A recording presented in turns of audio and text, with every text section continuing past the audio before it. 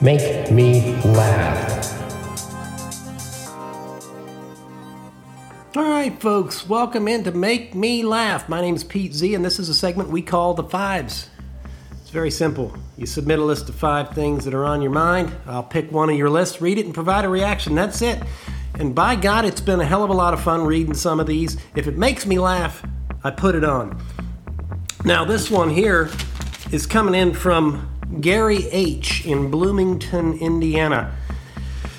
He's writing about reasons why you can and should play pro football. Number 1 reason, the average American now weighs over 300 pounds. Theoretically, every one of us owes it to ourselves to lace up and play in the NFL. If only we could reach our laces. Very good, Gary. Sorry, folks, I'm having coffee this morning, and it's highly needed. I'll get into that in a bit. But, all right, back to Gary. Number 2 reason why you can and should play pro football. Even if you're underweight, by some anomaly, you can try out for the position of kicker. Just drink a Red Bull and say, "Laces out, please," when they do the whole hike the ball thing. 3rd reason you can play pro football. Oh, you're not strong enough and fast enough for the NFL? Nice cop-out. It's called performance-enhancing drugs. All right, number 4 reason you can play pro football. Now you're worried about head injuries? That's funny. You didn't look worried when you were watching NFL football, eating Domino's pizza, and guzzling flat Pepsi all day on Sunday. 5th reason you can play pro football. You're already free every Sunday because God knows your heathenistic ass isn't going to church.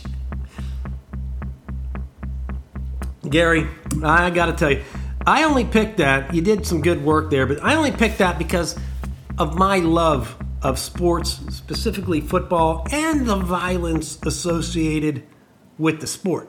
Yes, you heard me right. All these folks that are saying, well, we need less violence, these head injuries, it's terrible. You know, the NFL plays it like, oh, we care about everybody. Do you? You make it, someone gets hurt and then you make a rule. Okay, now the rule is you can't hit the white guy with the football. I mean, are you kidding me? The NFL doesn't care about these people. They care about the billions of dollars they're making. Come on, wake up, folks. That's what it's all about. We need more violence in the football. That's what I say. Subject the coaches, the owners to violence, right? Syndicate the risk here. Because that's what people are addicted to, the risk. You know, you see a receiver make a great catch, and people say, well, I love to see how acrobatic and athletic they are. No, you don't. You want to see them get hit and injured. That's the allure of the sport. Let's admit it. You know, your neighbor's out in the yard, cat makes a great catch. You don't, shit your pants. It's no big deal because there's no risk associated with it. All right? Now, that said, I want to switch over to another segment. And as part of the Make Me Laugh family here, we're going to go with a segment called Mailbag right now. And this is very obvious. You send me an email with a question. I'm going to read the email and I'm going to answer the question. So this one is coming in from Carrie H. in Washington. And the reason I picked this was because I just experienced something along these lines of very frustrating. Subject of Carrie's email is traffic and drivers. She writes, Pete, I live in the suburbs and you have to drive basically anywhere you go. The problem with it is there are people that drive way too fast and other people that drive way too slow. Quite frankly, this has gotten worse over the years to the point where I see accidents all the time around here. Any ideas on how to handle the terrible situation? As a matter of fact, I do have some ideas on how to handle the situation. First of all, the obvious problem is people on their phones, okay? You're on your phone, you're driving, I get it. And people say, well, now they need a law to stop this. Well, they have laws already, folks. They have no cell phone, hands-free, all that stuff. People don't follow them. Okay? And it's like, dude, don't try to tell me that these laws are working. Okay? Drive by a cop sometime. I guarantee you, he's in his car, he's on his phone. Okay? The laws don't matter. The laws don't work.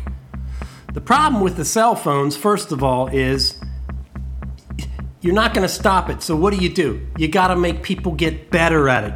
Not stop the cell phone, get better at using the phone while you're driving, okay? That's why in my plan, when I'm in charge, the cell phone will be part of the driver's test. It's going to be something like you have to drive through a course in a certain period of time, like it is now.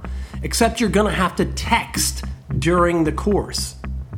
You're going to have to text the evaluator a couple messages as you drive and still meet the time. You got to get good at texting while driving, okay? That's the fucking point, people. All right? It's kind of like judo. You can't just fucking, if you fight it, it's never going to work. You got to flip the approach. It's called innovation, okay? Excuse me, I'm having some coffee here because the thing that got me pissed off was I just got back from a short little errand I had to run, and a person pulled out in front of me and was going like 20 miles an hour. Right? So this is to Carrie's email, the point in the email making of, hey, some people drive way too fast and others drive way too slow. This is why, people, we need two sets of roads. One for the slow fucks and one for the very fast people. Okay? All right? That's what we need. Two sets of roads. Not a slow lane and a fast lane. No. Two completely sets of roads. Different roads, okay? You want to have an infrastructure, you want to have jobs, infrastructure bills. That's the way you put people to work. Okay? Think, come on, use your head. You got to be innovative. That's the problem. So that got me furious because I know the person was on their phone, and people always say, well, why are they stopped at the light is green? They're on their phone. Pete, they're on their phone. Yes, we know they're on their phone. Okay? It's no fucking mystery. Two sets of roads and get good at texting while driving. There's your fucking solution, Carrie. You're welcome, okay? All right? If I had to rate your email on a scale of 1 to 10, I would have rated it, initially a 3 because it's not that interesting.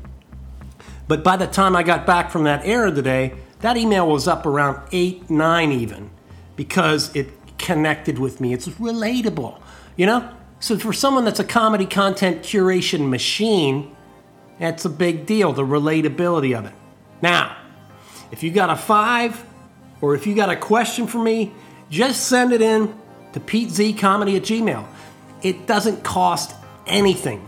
If I read your email or read your 5, you're going to have the benefit of my professional advice and the eternal pride of having your name put out with your hometown on the Make Me Laugh podcast.